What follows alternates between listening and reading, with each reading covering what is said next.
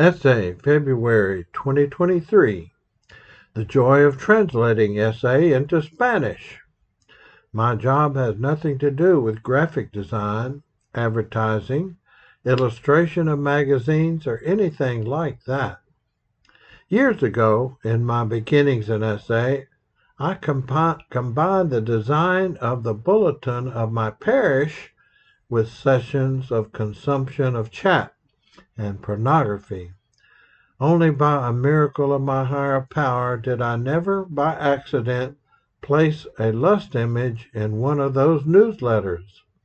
And logically, the quality of my work was barely regular. The time invested twice as much as normal. I stayed up late, and I used to be easily annoyed if someone criticized my work. I have had several episodes of withdrawal in essay, from days to months without consuming. I became a periodico or chronic relapser, a pattern that has been repeated over and over again. Today, I am less than a month away from turning 1 year of sobriety, and my knees tremble just thinking about making the fatal decision and consuming again. You've taught me that recovery is one day at a time, and that service is a fundamental pillar of a sober and happy life. So I am deeply grateful for being given the opportunity to be a part of the translation group of the Essay magazine into Spanish.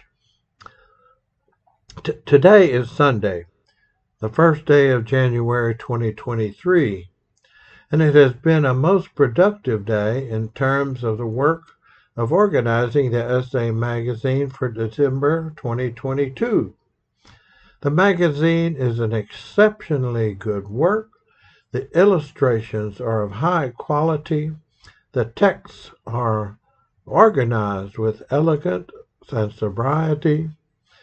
There are no excesses in the use of color or font size. I'm sure that if we did a 12-step worldwide contest of fraternity newsletters, our beloved essay would win first place. The work of translating the magazine from English to Spanish involves not only cutting and pasting images, but also translating texts. That sometimes is not an easy task, because some phrases, when translated literally, lose meaning. We then make changes where necessary, and we try to make the final text understandable for Spanish-speaking readers.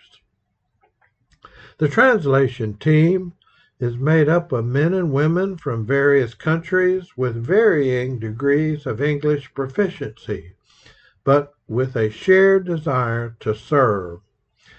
There is camaraderie between us, and I have no hesitation in thinking that our hearts are filled with pride and joy at seeing each edition translated.